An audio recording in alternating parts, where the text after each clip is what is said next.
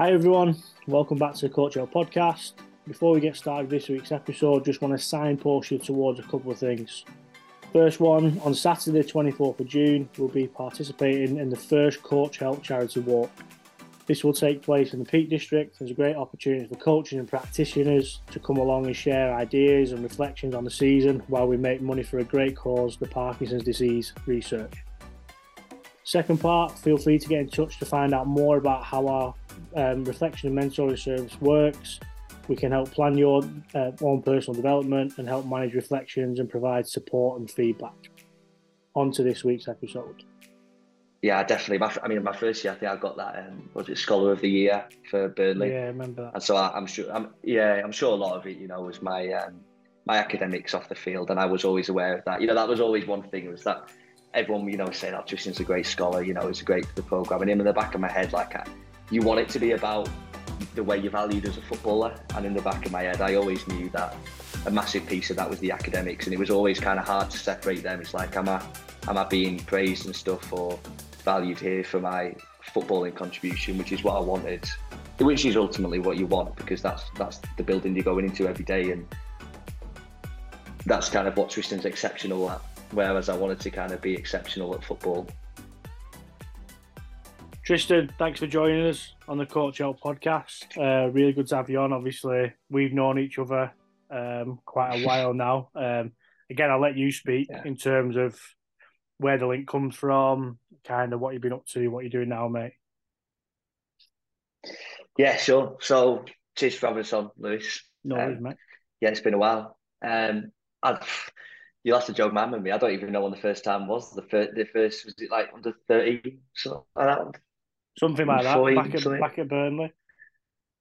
Back at Burnley, yeah. So yeah, about that time in 2013, and I mean, you were just finishing up with your own kind of career and transitioning into coaching there at Burnley, wasn't it? And then yeah, so we had that time at Burnley, a few years, and then I went on and had my scholar there at Burnley. But then yeah, we've kept in touch since, and local northwest kind of knowing you and all that. So yeah, but it's been a while.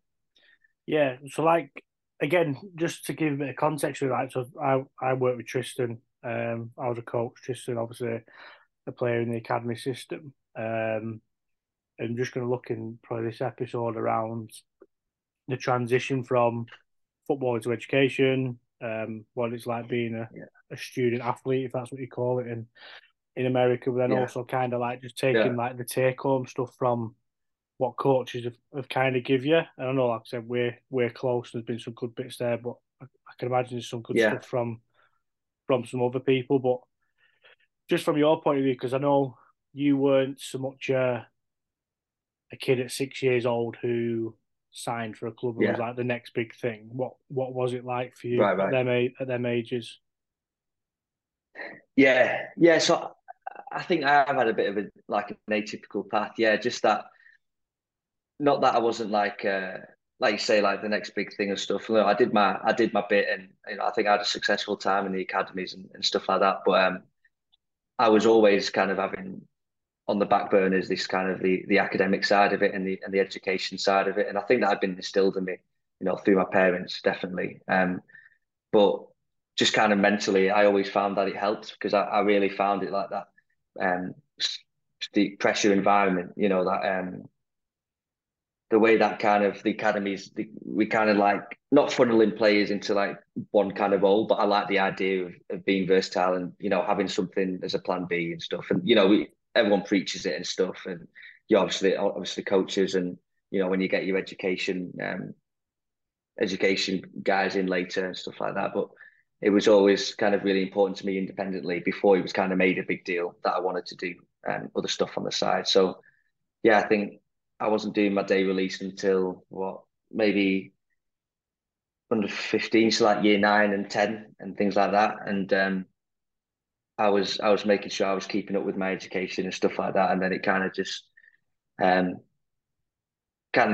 it was getting more serious with Burnley stuff, decided to take my scholar up. But at the same time was wanting to do my education and things like that. So as you know, I ended up taking my A levels instead of going down that BTEC route that guys typically go. And I know that at Salford, that was something that I'd heard that with the 18s, that they were mandating kind of the guys doing A levels, which I thought was pretty interesting. Is that right with it?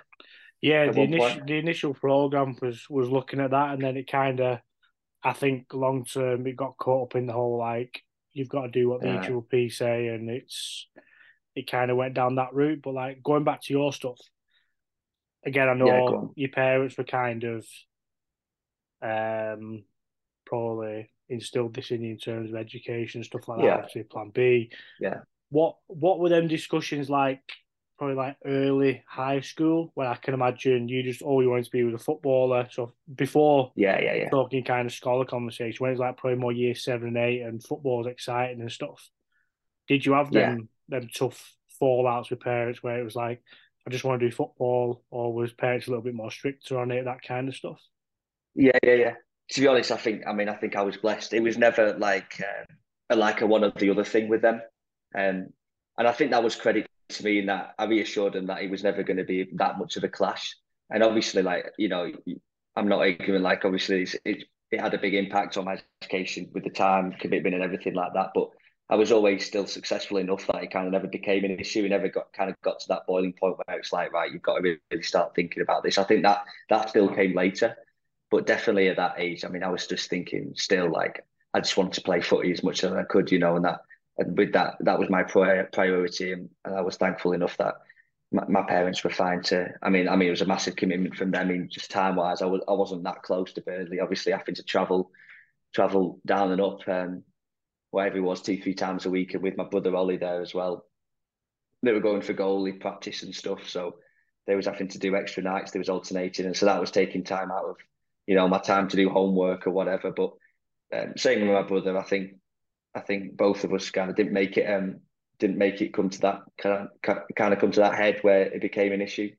I can't always say it was the same for like other lads in my team and stuff like that. I just think it's always have something I've had innately within me, and just like by default, I just couldn't see it really going any other way. I was just going to succeed in both. So yeah, it never kind of became that issue. Go on. Because just going off track from it as well, or just to give more context, like, so there's education, there's obviously football, but you're also very kind of outdoorsy as well. So it wasn't as if it was just football and education. You're always doing other stuff, weren't you? Yeah, I mean, I remember one instance because I was doing other sports as well, and I was doing like cross country at school and things like that, and running. And we played we played Liverpool on the Sunday, and the Saturday I'd done a cross country, and I don't know if I'd won it or come second or something or whatever. And we played Liverpool the day after, and I ended up. I think I got the winning pen, and Dwight scored. Actually, it was 2-1. Dwight scored the first one, and then I got the pen for 2-1, and we beat Liverpool 2-1. It came after the game, and I was knackered, and then run myself into the ground. And the coaches, I think, had got wind, or the players were bantering me, like about the cross country, and they got wind. And I think it was Mark Edwards, if you remember at the time. Yeah, he was a great guy. But yeah, I just remember him. It was kind of a bit of a slap on the wrist, about doing other things. But that was always me. Like I didn't want to be kind of funneled down this thing. It wasn't like my be all and end all, which I think was healthy. But you can see from both sides, because for a lot of lads, I think it is, and that makes them even more driven, because it's almost like it's that or nothing. But at the same time, like I struggle to kind of get behind that, because I just think you've got so much more to give than being an academy player, and that's tough for like maybe coaches to hear as well, because that's their job, is to make these academy players. No, it's but really at the same time, it's interesting because like you can go down the tiredness route. Like, did you get tired from it, or was it almost like a release for you? What would you say? I think it was a release. I think like it's a tough one, because like I said, I wouldn't have had it any other way. Like I think I could have just gone and done my academy and stuff, and like ignorance is bliss. I wouldn't have known what it was like the other way. But for me, that it was a bit of an outlet, and it was just maybe like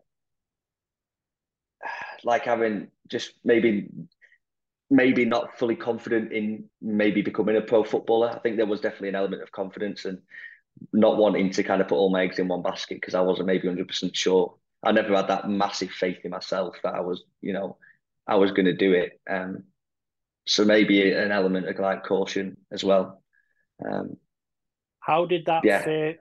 that faith maybe like change slightly when, if I remember rightly, you were one of the first lads in that age group to get offered a Yeah, scholarship? So did anything change at yeah. that point? So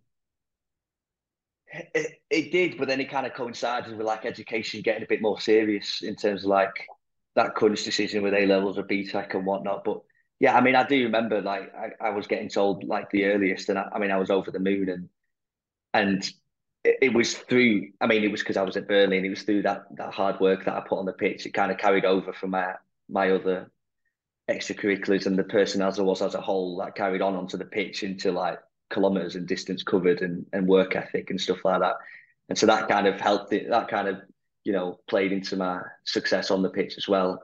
Just being the kind of character I was. But yeah, in terms of the faith, I think it did because it made me realize that, it's valued that work ethic, even though if it's maybe not exclusively kind of concentrated on the pitch. Definitely at Burnley, it was recognised. Up until that point, it was recognised, and valued maybe over some of the things that I was, lacking as a player, maybe. Yeah. But yeah, I So, mean, it was definitely that. Yeah, go on. no, sorry. Like, and then going back to that kind of education piece we chatted about at the start, how did them Yeah, conversations change around? You've been offered a scholar, typically you yeah, go on to the BTEC program. How did you approach that right, conversation around, well, I want to do A levels, this isn't my be all and end all is football. How did that look? yeah. So I was very fortunate that we had Pat McKinnon as the head of education, and it was coming from me a little bit, but I mean he was more the one that planted the seed about because I mean I'll be honest, like I was still just thinking, about logistically football's going to be the priority. Like if I'm going to move for this and everything, like I've got to make sure that's going to work. But then he added this piece in that I want you to do the A levels, and he really pushed for that. To be fair, and then I kind of met him halfway with that, and ended up doing maths and chemistry and it was difficult because then my schedule was slightly different. I was only able to have that day and a half. So obviously the lads spent that full day doing their BTEC, and I would be in on that day, but I'd obviously be doing my own thing in the building, and then I'd go in for an extra like morning. So I'd basically do a day and a half a week, and after the 2 years, I got two A's in the end with my math and chemistry, and but yeah, it was a mega amount of work, and I'm glad I did it. I mean, even if we're looking long term, I know we're looking at in the past there, but it's helped me now with like transferring credits to my degree here in America, and it's meant that I've graduated earlier than I would have, and and just the experience that it gave me. I mean, it's not to diss the sports BTEC, but it wasn't what I was interested in as much. I felt like I was just doing football, football, football, and I didn't really feel that was healthy, kind of funneling all my time into just one thing. Yeah. Even like if my education piece of it was football based, as well. Obviously, it's like sports based, but yeah, and just wanting to do something else.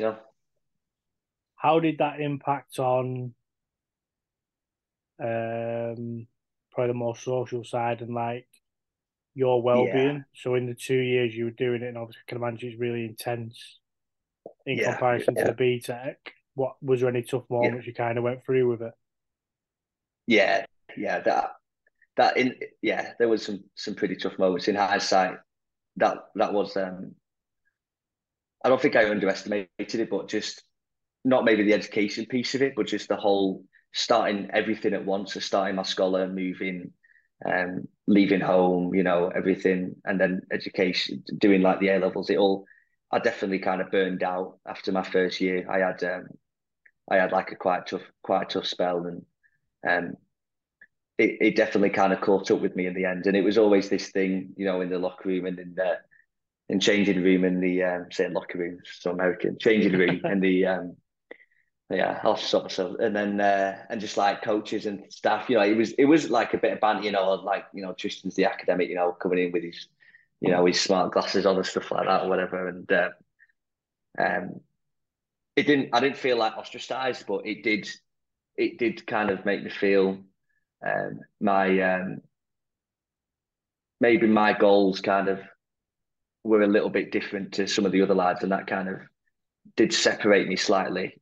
You know, not like physically or anything like that, but just there was something in the back of everyone's head. It's like, well, Tristan's got this other thing going on. Maybe he's not fully committed to the footy, and that bugged me a little bit. And it did come up in like little conversations where I was kind of maybe not looked down upon, but it was kind of frowned upon to kind of be committing so much time to something else, because I could have just, the easy route was, to take the BTEC and then give all my time to, training. And if I wanted to, I could stay after, or, and I ended up cramming all that extra stuff in despite doing the A levels. And it did kind of just burn me out. I'd be the first one in to go in and training and do my extra bits and stuff. But all I'd do when I go back to my digs is do homework all night, and I'd be, shattered. And it was a lot. Yeah, it was a lot. No, I can imagine. And there's a piece in there around, I think there's more research going on around it now, where it's probably looked upon a little bit better now to kind of do your own thing, whereas in the past it was probably a bit more like, because again, probably I don't want to make it about me, but I remember my mum trying to get me to go down the A-level route when I was a scholar, and I had no interest in doing it. Like, I just wanted to do the same, because again, straight away I just thought about missing sessions that the lads would be in.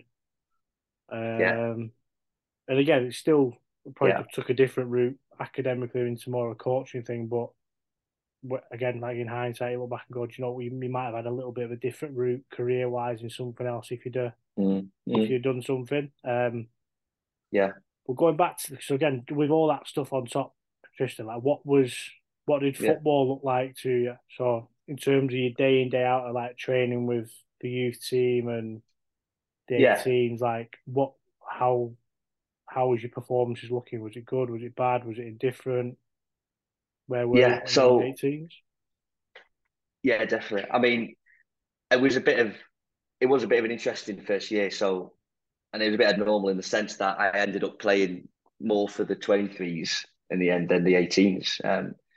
At the time, it was I had Michael Duff as the head coach, and then John Townsend as the assistant, and it was Michael Jolly with the 23s. And I had a few lads that were playing ahead of me in my position as a first year scholar. And they, the second years were playing ahead of me in those positions, and I didn't get much playing time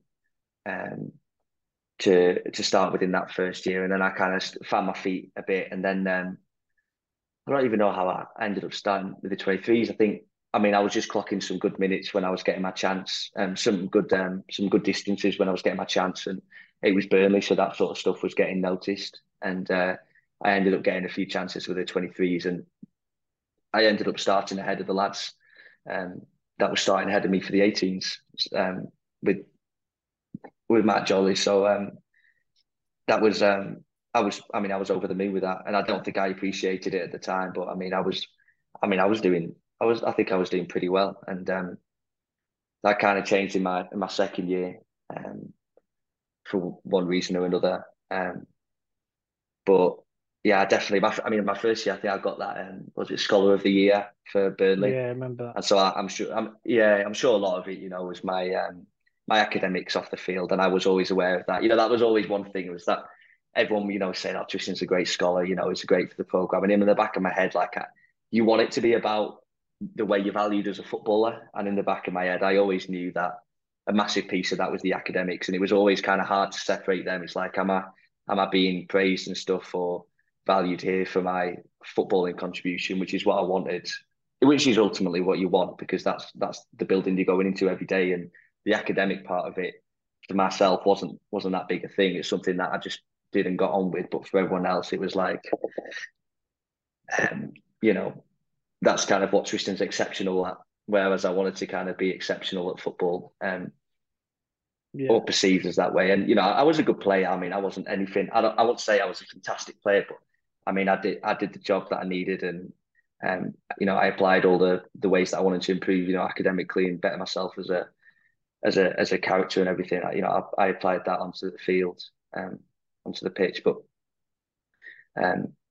yeah, definitely my first year kind of ended up panning out more successful than my second year. Although my second year, just stick to that. Stick to that first year and this is again, it's another thing that I think clubs and stuff are trying to look at and get right. But so you're not starting for the 18th, right? You're getting picked for the 23s, but you're getting picked for the 23s. Yeah. Again, in the changing rooms, around staff to parents. Yeah. Be really honest as you want about it. But how does that kind of look? Because do players want a system where they go, well, if I'm better than that player, I'm playing. If I'm worse than that player, I'm there. They want to know where they are. Or does that probably cause more issues for you in terms of, well, I can't get in this 18 squad, but I can get in the 23 squad? How does that look to you and to others? Because again, some lads in the changes might be looking at you going, hold on a second, how does this work? Yeah.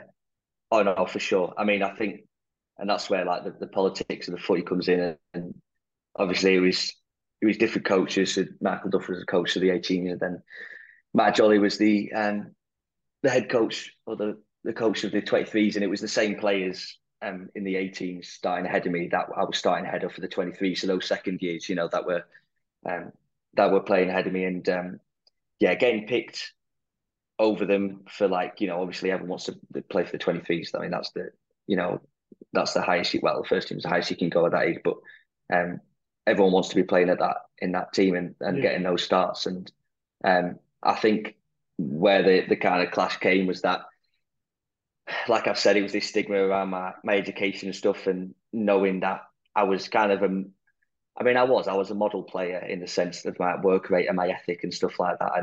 And I get the feeling a lot of the time that people thought I was playing just because I ran, and that kind of got to me a lot of the time. And that's being like blunt and honest. I was clocking in some big distances, and it's not like, I mean, I could kick a ball and stuff like that. And I definitely improved my ability and stuff. And I definitely added a dimension that, technically wise, or, as an actual player that I think that a lot of the players there weren't offering. I think my running in behind and my movement was, I think, definitely up there, if not better than, some of the lads on that team. That was my thing. But yeah, playing over the lads that were starting ahead of me for the 18s, it definitely put a target on my back for sure. And it did kind of play on my mind that it was this like, oh, just Tristan just runs himself to the ground. I mean, I was even getting, the mick taken at me. I was working too hard, I was coming in first, and I'll just go home, Tristan, and things like that. And I was fine with that. I kind of relished it. I kind of liked it. But it was almost like, I mean, I think we'll talk about later. I want to bring it up later, but I think at the time, and I'm assuming it's probably the same now. There's this very like baller mentality in like academies, and it's all about the players that I'm respected the most. They're the ones, the best banter, or the lads kind of thing. But they're also the ones that are like, Meg's plays on the pitch. Like it's the wingers got like the 5-star FIFA move skills kind of thing. Yeah. And that just was not me. And I really kind of struggled with kind of fitting in a team where I was, it was a Prem Academy, and the expectation was, or what all I saw around me was wingers that were, I was a winger, and wingers around me who were kind of pushing those boundaries of like, 1v1 attacking, and that was their game kind of thing. And that was just never me. And I did kind of struggle to kind of fit in with that. And then that kind of translated into the changing room thing where, well, Tristan's here because he runs, and it did kind of play on my mind, because you want to be that guy that people think, oh, he's a class player, and I think I did have my fans in that sense. And I mean, I'm talking a lot about kind of external views and what people think of me. Obviously, as a player, I was happy with how I was as a player, and I knew what I needed to do to give myself the best chance of getting a pro, and I think I did it. I'm happy that I gave my best version of myself and pushed it as far as I could have gone, but yeah, that kind of stigma around how I was as a player kind of thing. Yeah. Made it a bit difficult at times. It's interesting. And again, do you think And again, it all goes around perception, doesn't it? Because again, one person only has to say Right. something, and then it kind of Oh yeah. it echoes around the offices, around the changing rooms. Like Yeah. again, from a young age, 13, 14, people always commented on your fitness. But Yeah. then I would argue, working with you, that you did a hell of a lot of work on other parts of the game. Like you're always one that wanted to Yeah. do extras on, and it was never anything around like running. It was receiving the ball or Yeah. Yeah. crossing or whatever. So Yeah. Yeah. do Yeah. you think over the 2 years, or well, over the time you're at Burnley, them things did improve in your game Yeah. and you got to a good level? Yeah. Massively. I mean, Yeah, absolutely massively. So, I mean, total what I was there because I was at Burnley under 8 to under 10, then got yeah, released at under 10, and even that had always played in my mind as in like, well, I've already failed here before, but then obviously went back to Burnley at 13, and then had my 5 years there up until not getting a pro, um, and especially over that second 5 year period, I mean, I came on leaps and bounds. Um, I remember it was Mark Edwards actually said as well. I remember he'd made one comment and I felt class. He was like, he hadn't seen someone make improvements like that since he'd coached Danny Simpson, the old Leicester right back at United. And I don't know why it's just always stuck with me because like it's always that funny thing like like Sunday clubs and everything. It's like no one wants to get like most improved player, you know, the one like the yeah, award. It's like because they were crap at the start. That's the only reason they're getting it. But no, I mean, I definitely came on a lot as a player, and I mean, by the end, I tried to kind of get my 1v1 attacking up, and I had good feet. It was just that kind of that burst of pace that I never kind of was able to get away from people. But in tight areas, I was technically good, and just the amount of like extras he said as I did, you know, doing longies and you know one touch out of the air and stuff like that. I've always been um, technically good, but he was kind of yeah, applying that into this kind of like baller image on the pitch. I was just kind of a technically sound player. Um, but yeah, definitely came on leaps and bounds. My finishing improved. My crossing, I think, was the big thing, and that was one thing that was hammered home, especially JT John Townsend um, and Michael Duffo doing the with him being a right back. He gave me some great advice on crossing and things like that. I still think too. Up until like last fall, I was playing. You're like aiming for the keeper and it naturally kind of coming back, you know, bending towards you. Just little things and um, yeah, I mean, yeah, definitely. I came on in leaps and bounds. I mean, just the fact of going full time footy for the 2 years over your scholar, you know, you just the amount of touches that you're getting in, yeah, definitely yeah, improved and improved in confidence, especially. That was one thing that was. I mean, I won't say it's one thing for me because I mean I think everyone's a confidence player, you know, but just getting that praise and those kind of votes of faith, like playing up for the 23s and stuff. I mean, some of my best games I had, I was playing for the 23s. I remember and I was playing against pros playing down, and I was like maybe I've got something here, you know. And then yeah, yeah, my second year I scored. I think I was into double figures from right mid, and I had a really good scoring season, and it was all the same. I'd kind of perfected my movement in behind, my finishing. Um, I think you know I maximised my skills. I definitely had natural talent, because you don't get that far without natural talent. Um, but um, I really do think I was pushing the limits of how good a player I was going to be, and you know it wasn't enough in the end. But I'm happy that I'd given it my all, to be honest. Yeah, brilliant. Where did that second year take you then? So if you were to like map it yeah, out from pre-season to obviously the time you left, yeah, what did it look like? yeah. It was a bit of a weird one. I started well, like so I started playing with the 23s at the end of that first year, got the Scholar of the Year, and then my successes kind of carried it through to my second year. So I started that second year going away with the 23s. And I just remember I'd been taken to, well, I think I'd been taken to play some minutes in the first game of the long trip so that Dwight could play the minutes for the second one. Yeah, And then I ended up getting ill and he had to play the minutes that I was. Um, I ended up having to come off early and he ended up having to play both games, anything. And I'd kind of felt like a second choice already, but then that kind of, I just had I had a decent enough game, but um, I'd gotten ill and I just kind of felt like a bit of a letdown and stuff. Like my role in the team at that time was kind of to play in that game, and helped like the group as a whole out. And then we'd had some sessions, and I was not feeling it in the sessions. I was low on confidence, and I started to feel like I didn't quite belong. And it was the same thing with the 23s. I was around those players that I've been playing over. A lot of them had got pros and were then had stayed on, pros or third years, and were staying on. And I'd played ahead of them, and a lot of the guys on the team, I feel like, it was still that, Tristan's the workhorse, and I've got to be careful because they might just end up playing him over me because he runs so much. But yeah, so that carried on through. I kind of stayed around the 23s for a little bit, and then it started to kind of be more on and off. And I think actually, I don't think I didn't make an appearance at all for the 23s in that second year. So I went from, I think I had a run of maybe starting 7 or 8 games, and playing, I think I was playing up to 90 minutes full games. I mean, I was really having a good go at it. And then I didn't play a single minute for the 23s in my second year, funnily enough.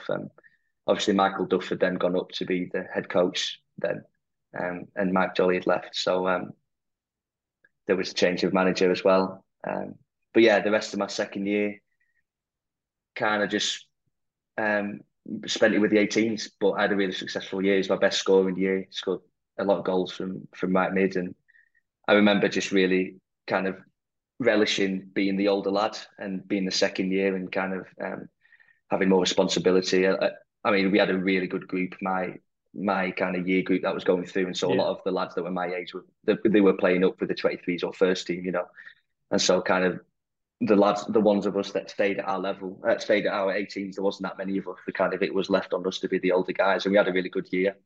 And I personally think I did pretty well as well. But then, I mean, ultimately, when it came to like the turn of the year, then everyone starts thinking, it's coming up, what's going to happen with decisions, and they decided to tell me early. I think it was the start of February. I got told, a good few months earlier than everyone else, and they gave me the reasoning that I had other things that I could be getting on with, so they wanted to let me know early. And yeah, I'll be honest, I wasn't really happy about how it all went down. The way that it was done, I think, was pretty poor. But that's for another day. But yeah, in a sense, I do respect getting told early. I mean, I got straight on the phone with the America opportunity and got things in place, got the cogs moving with that. And I think within the next 5 weeks later, like middle of March, I'd signed to with the college to come out here, and got that sorted. And the rest of my time there, I'd been told that I shouldn't expect to play any more games as a second year there because I wasn't going to be there. And I ended up playing some of the best games of my time there and getting loads of minutes. And I think I was a pretty integral part of the team. So I kind of flipped the script on that one a bit as well. But yeah, it was a very weird end, and yeah. It's interesting because I don't think there's many like good endings to it. And again, I know No, of course not. I know clubs get, not just the club you're at, but I know clubs get kind of dragged through like the mud for like stuff. But I think again, it's a real hard thing for clubs to deliver. Again, I've been on both ends now, Of course. like Oh yeah, as it's a the coach worst. when you deliver that news. But then also I'm still a big believer we've still not got it right in terms of not so much the sit down chat, because I never think there's a good way of doing it anyway. I think it's the process leading up to it, in terms, like you said there, you were liked by a certain manager in the 23s a year before, and then that person's not there anymore. So how do we almost like continue the work that's going on? Because again, I personally had something similar in my time at the club, where I feel from 10 to 16, I couldn't do anything wrong. And from 16 to 18, I couldn't do anything right. Yeah, you've had similar staff who probably thought the flip side of you. So it's really interesting. And again, like I said, it's something in the role I'm in now, I'm trying to like, how do we make this better so that it's, yes, there's got to be opinions involved in it and the process, but then like I've been in rooms where we've sat down for half an hour and basically voted on players. But I've also been in rooms with tried to do it really well, where they've tried to have a bit more of a process and evidence based. And again, it's really interesting. It's really interesting. So Yeah, I've all you know, I've always wanted to be the fly on the wall in them conversations. yeah, You know, we'll have a chat with it about it now, but it's like, I mean, obviously, I mean, you've been a player, but I mean, the amount of overthinking and fretting you do as a lad is just, it's incredible. And that's one of the things that I was having to have things besides it. But all the conversation was, in the build up leading up with my dad in the car, and every lad was having the same conversation with the parents in the car. It's like, well, who do you think is going to get it? And God, it must be decision time. I mean, in months in advance. And thank God I got told my scholar early, because I got told in what, October. I mean, you November, were early. You were September, very early. October. Yeah. Yeah, I was very early, and that completely put my mind at rest. And I just felt bad for the lads around me, because I've got them as teammates stuff, and I could see it eating away at him. And it was the same when it came to pros, and it was almost a blessing I got told no earlier as well, because I could kind of see a lot of the lads losing hope, and they still hadn't been told that it was a no, and it's just crushing, man. There's nothing quite like it, being trained, for your whole life to do that, and then because it is you'd go in. Some lads have different commutes and that, but if you're doing 2-3 nights a week and you're playing the games on the weekend and it becomes your identity, you go back to school and play at lunchtime, and you're the lad who plays for Burnley, and it's like, and then all of a sudden you're not, and I mean, I've seen it, have some really scary consequences for some people, when they lose that identity. It's really upsetting to see sometimes. So I think that was as well why it was so important to have other things, to Yeah, that's kind of interesting. diversify my identity and my character. Yeah. Yeah, again, you've always done that well. Like, how did you kind of refocus between Birmingham and going out to America? So was it, I'm going out to America to be a pro footballer, or was it my kind of goals have Yeah. changed slightly? Yeah. Honestly, at that time of my life, I was at a bit of a crossroads where I wasn't really happy, and I'd struggled with that second year, and I'd had a whole year of giving my all, and to then have it not be enough was just, was like, getting hit by a train. I mean, it was just mentally, it was completely debilitating. And I went through a really rough patch where I was just a bit indifferent about a lot of things. And I'll be honest, I mean, the whole America thing was kind of just to kind of kick me out of that groove. I just wanted a change. And the scariest part about it, obviously, for a lot of lads, is moving from home. But I'd done the whole digs thing, and I'd kind of gotten used to being away from my parents and things like that, so that wasn't as much of an issue for me. And then the alternatives were, okay, what do I do? Do I trial around? Get back in touch with coaches I've played for before and go and get trials and stuff. And it just didn't feel like me. I've always relished. I've always excelled in environments where I've been respected for myself as a player in terms of the work rate I put in for the team, and I'm on the pitch because I want to work hard for the lad next to me. And going around as a trialist, it wasn't appealing to me. I wanted to be in, I feel like that's when like the baller kind of shows up. The lad who can pull it out the bag. That's where they're going to be most successful in those short-term temporary trials. You get a game or two, and not that I didn't fancy my chances, but it really didn't appeal to me. And again, then there was the thing with the education. If I do then go and trial and maybe get a pro at a League One or League Two club, what does that look like for my academics? And to be quite honest, I saw the way that in between stage. I mean, I'm sure that's something that you've had as well, with that in between stage between you on those rolling year pros. You're not making the first team quite, but you're in and around it, and you're in that 23s trying to catch a game here and there. And I've seen it completely crush people, like guys who I thought were completely fine, and you hear the horror stories of what really is going on in their head, and the things that they've done. And not that I could see myself kind of becoming someone like that, because I felt like mentally that had always been a struggle for me, kind of. But I wanted to be honest, that academics had always been my grounding factor, and I wanted to be in an environment, to be honest, where I knew I could have that, to fall back on. And America was that option, because I could do my school, and I could do my footy at the same time, you know, guaranteed. So yeah, that's kind of where it kind of came out of the Burnley thing. Yeah. Were you Yeah, when you ended up in America? Were you straight in the team, or did you have to work to get in the team a little bit? And then obviously, how did that marry up alongside academics? And what did you study anyway?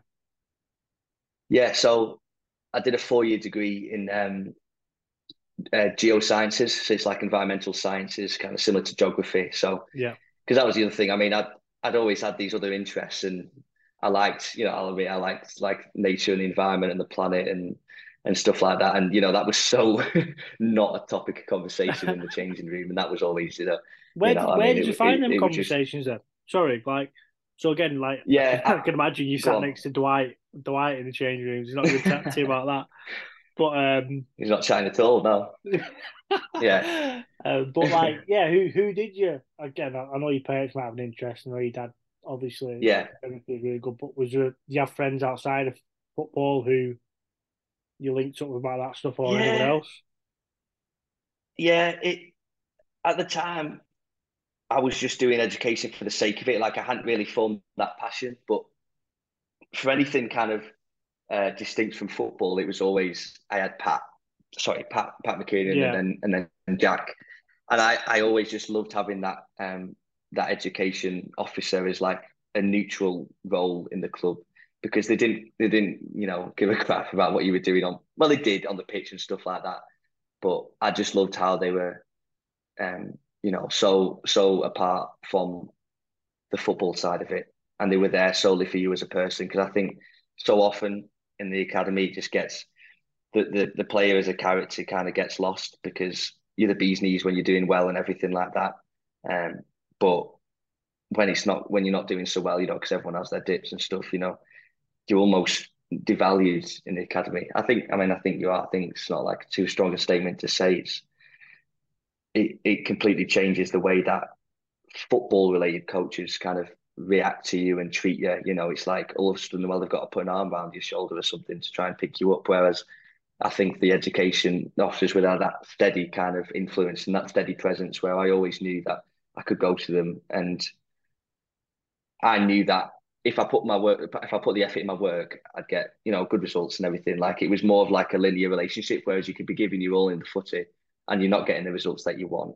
And it can then be hard to have those relationships with your coaches because, that the outcome from the football is success on the pitch, but the outcome from education was just, bettering yourself as a person, all things that I felt kind of more in control of. And so those conversations, about what I wanted to do away from football, definitely at home, like you said, but it was with the education guys and my Dig's parents, my Dig's hosts were just fantastic. And yeah, I made it a point not to bring up those sorts of things. You just get rinsed if you talk about stuff like that in the changing room. And I was fine with that because I didn't want it to cross over. I was fine with having them separate. I liked going to college and having that time to better myself. And you know, if things weren't going well that week, I knew I could always on the Wednesday I'd go in school, I'd do my work, I'd I'd finish the day, better off than I did at the start because I'd have done some homework that I needed to do, or there was always going to be that progress there, and it was in my control. It was something that, whereas, training can be sometimes up in the air. You can just be having a really bad one, and players overthinking it just plays on your mind, plays on your mind, and you feel like it just dictates your day, it dictates your mood. Whereas I knew that with the school and stuff, I knew that I was building, my future, and I was kind of I would always succeed when I went to school, kind of thing, and that was big for me to be able to know that I was going to do that. That's interesting. Did you ever approach these topics with your coach, or did they ever approach you about them? Uh, it depends which coaches you was. So JT Don Townsend, I think, did a lot, and uh, and I think JT's a great guy, and I think I think it I think he was similar with me in that he'd come from a more like academic background. Yeah, Like he wasn't like a lot of these coaches, they're ex pros and they've got that immediate respect kind of thing. Um, and I feel like I just related to JT more in the sense that not that I'd worked hard and obviously he's a great coach and his football knowledge isn't. It's not that it's lacking because he hasn't had the career that some of the coaches around him had. But I felt like that I related to him more because my understanding of football and things like that were and my performance on the field were coming more from like a cultivated, like cultured way. I had to describe it. I'd had to work for the position that I'd gone into a bit more. Um, and I think he could kind of relate on that level. And I know that he always respected that academic side of me. And whereas with the other coaches, it was like they almost couldn't relate. Not that they were like stupid or something, but I mean the Yeah, other no. lads, they'd got to, they'd got to their position on merit and because they It's right. You're right though, because like I'm 33 now. I've coached ever since I got released by Burnley at 18, yeah and I'm conscious now of like what are your other interests outside of sport, football sometimes. Because yeah again, my switch off is go and play golf, which is something right that footballers do. Footballers go and play golf right together, okay or yeah watch other sports, or you're right, you almost get caught in this kind of um bubble, whatever you want to call it. And again, I'm yeah yeah happy with yeah that, but there is right that little bit sometimes where you're like, can you go and commit to something else? Because, like I said, you almost like channel yourself in terms of your conversations and what you can have with yeah people. And I feel like yeah again, the coach help stuff. This has helped me massively, but then also right like I started to look at coaching in a slightly different way in terms of is it just the technical, tactical stuff that I really enjoy, or is it actually, like you said, the yeah psychology, chatting to players, working with yeah people? When you start yeah to be a head coach or an academy manager or them kind of roles, you actually start looking at it slightly differently and going, well, it's not just how well do I put the corns out today. It's yeah like I've got to get my S&C to have a relationship with my physio to make sure that player yeah rehabs properly. But yeah is that a football thing? Probably not. That's more of a managing people yeah and that kind of stuff. So yeah, no, you got me thinking like it's really interesting around when you look at people's backgrounds, like the typical ex-pro, like what are the yeah not the worried, not the like, what's the word, um, scared by you or almost like don't want to tackle them conversations. it, Um, yeah but but again, you must it's have had them things going on in your head all the time. yeah no I kind of see where you're coming from. It's almost like it's right, it's not that they're scared of you but it's almost like they don't know how to kind of be Yeah, with you because they're because then, so used like you said, to being with you'll get that banter. Here's Tristan, exactly here's Tristan, the clever lad, and the banter will never go past that first statement. It's almost like they don't know the next bit yeah to go, well, right, oh, well, what are you doing at college? Like, can I yeah take an it's interest kind of in like a that? defense. So Yeah, it's yeah like yeah I've just it's got not to a say, defense I've just got to not a say defense this. mechanism. Yeah, Yeah no definitely and I did and that's why I did have different relationships with different coaches. Like with JT, I think he definitely respected that. And then Danny Cads was the ex pro. He was like, and I love Cads. I loved his energy and everything. And but he was more the one. He would leave it at that. You know, he wouldn't go any further than that. Whereas like with JT or with like Adam Yates, the sports scientist, who was class, loved him. He's a yeah, great guy. And because they're coming from that academic side almost, they're not in the position they are. Not that those ex pros are coaches because of they've been an ex pro, you know, but it's they've gone through a different journey definitely to get there. yeah, Whereas Ads has got his degree and to be a sports scientist to work with me, you know, and he's working with me as much as a coach who who's got there a different way, and I have a different relationship with the both of them. And I remember I'd gone and when I went and got my GCSEs, you know, all the lads get the morning off or whatever the first years, and that's always a bit of banter, you know, when the lads come back with the results, like, oh, you know, how bad was it and stuff like that. And I came back and I've got, you know, 8 A stars and 2 A's and lads just like, you know, like, well, who's this guy? And I went and I told I remember I went over and I told Mike Duffo and Matt Jolly and I got the vibe off Matt Jolly. It was something similar, you know. He seems like he'd had more of like a don't know how to put it, like an academic approach to football, more he like did. practical and logistical, right? And he kind of respected the brain kind of thing, because it's so different, a football brain to like an academic brain. It's like they say street smarts is different to like book smarts, but you cannot do 2+2, but you can be the smartest player on the pitch. There's there is no correlation between that. Yeah. Because it's really interesting. Like, I'm going to throw a name there, so jump in. I then flip it the other way and go, and I might be totally off the mark by it, but like a Mike Jolly, who again I got on with really well, would he be able to relate to or communicate with a George Green? Because that's where you go. The other end, it's a very good shout. Whereas like an ex-pro might be able to, because they've got almost that, like, call it mavericky, but like they understand how George Green might think. Because imagine George Green's probably the total other end of the spectrum to you in terms of like education and stuff. Not that he wasn't bright, because again, I don't know the guy well enough, but like he comes from a very like football mavericky type of person, wasn't he? Whereas you're very logical in your thinking. And again, I don't know if you had the experience working with him, but no, you're spot on. I would have probably given those two names as well. And I had a chance. I mean, George Green actually lived in my room in Diggs before I moved in there. He was the lad that I kind of inherited the room off, and I played with him a few times. And my God, he was a player. And I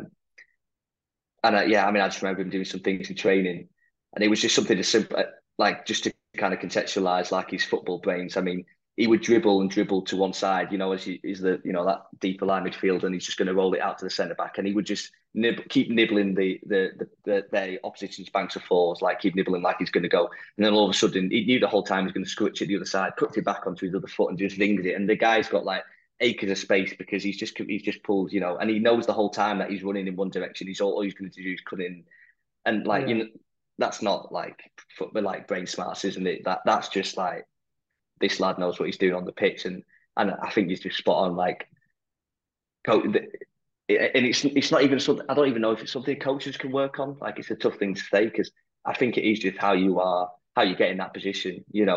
Like you kind of that bit of both almost, because you've had that. Well, I mean, a lot of coaches are, but like, I'd say a lot of coaches are also kind of more exclusively like one or the other kind of thing as well. And I think, you've got your JTs, maybe your Matt Jollies, who have gone through that route. But like, you remember Dick Bates, we had him coming a lot as well. And he kind of sporadically doing sessions, and I thought he was great. I loved him to bits. And he really liked me. And he could see that it was just this relationship where I think he appreciated the I don't know, not the brains on the pitch, but because I feel like I was one that was book smart, but I also think I was football smart. I think that was one of the key things. Like, I wasn't, I'd do my work before I got on the ball, kind of thing. I'd move the defender so that when I got the ball, I was either behind him or I was in a better position. I do think I was one of those that I had both. But it's definitely true. I think that's a great point that you said. Like, just the way that coaches have kind of got to their position, it kind of molds, it kind of dictates the players that they just kind of seem to click with. You can't, like, it's not like a tangible, but there's just something there. It's like, he's probably going to get the best out of this lad.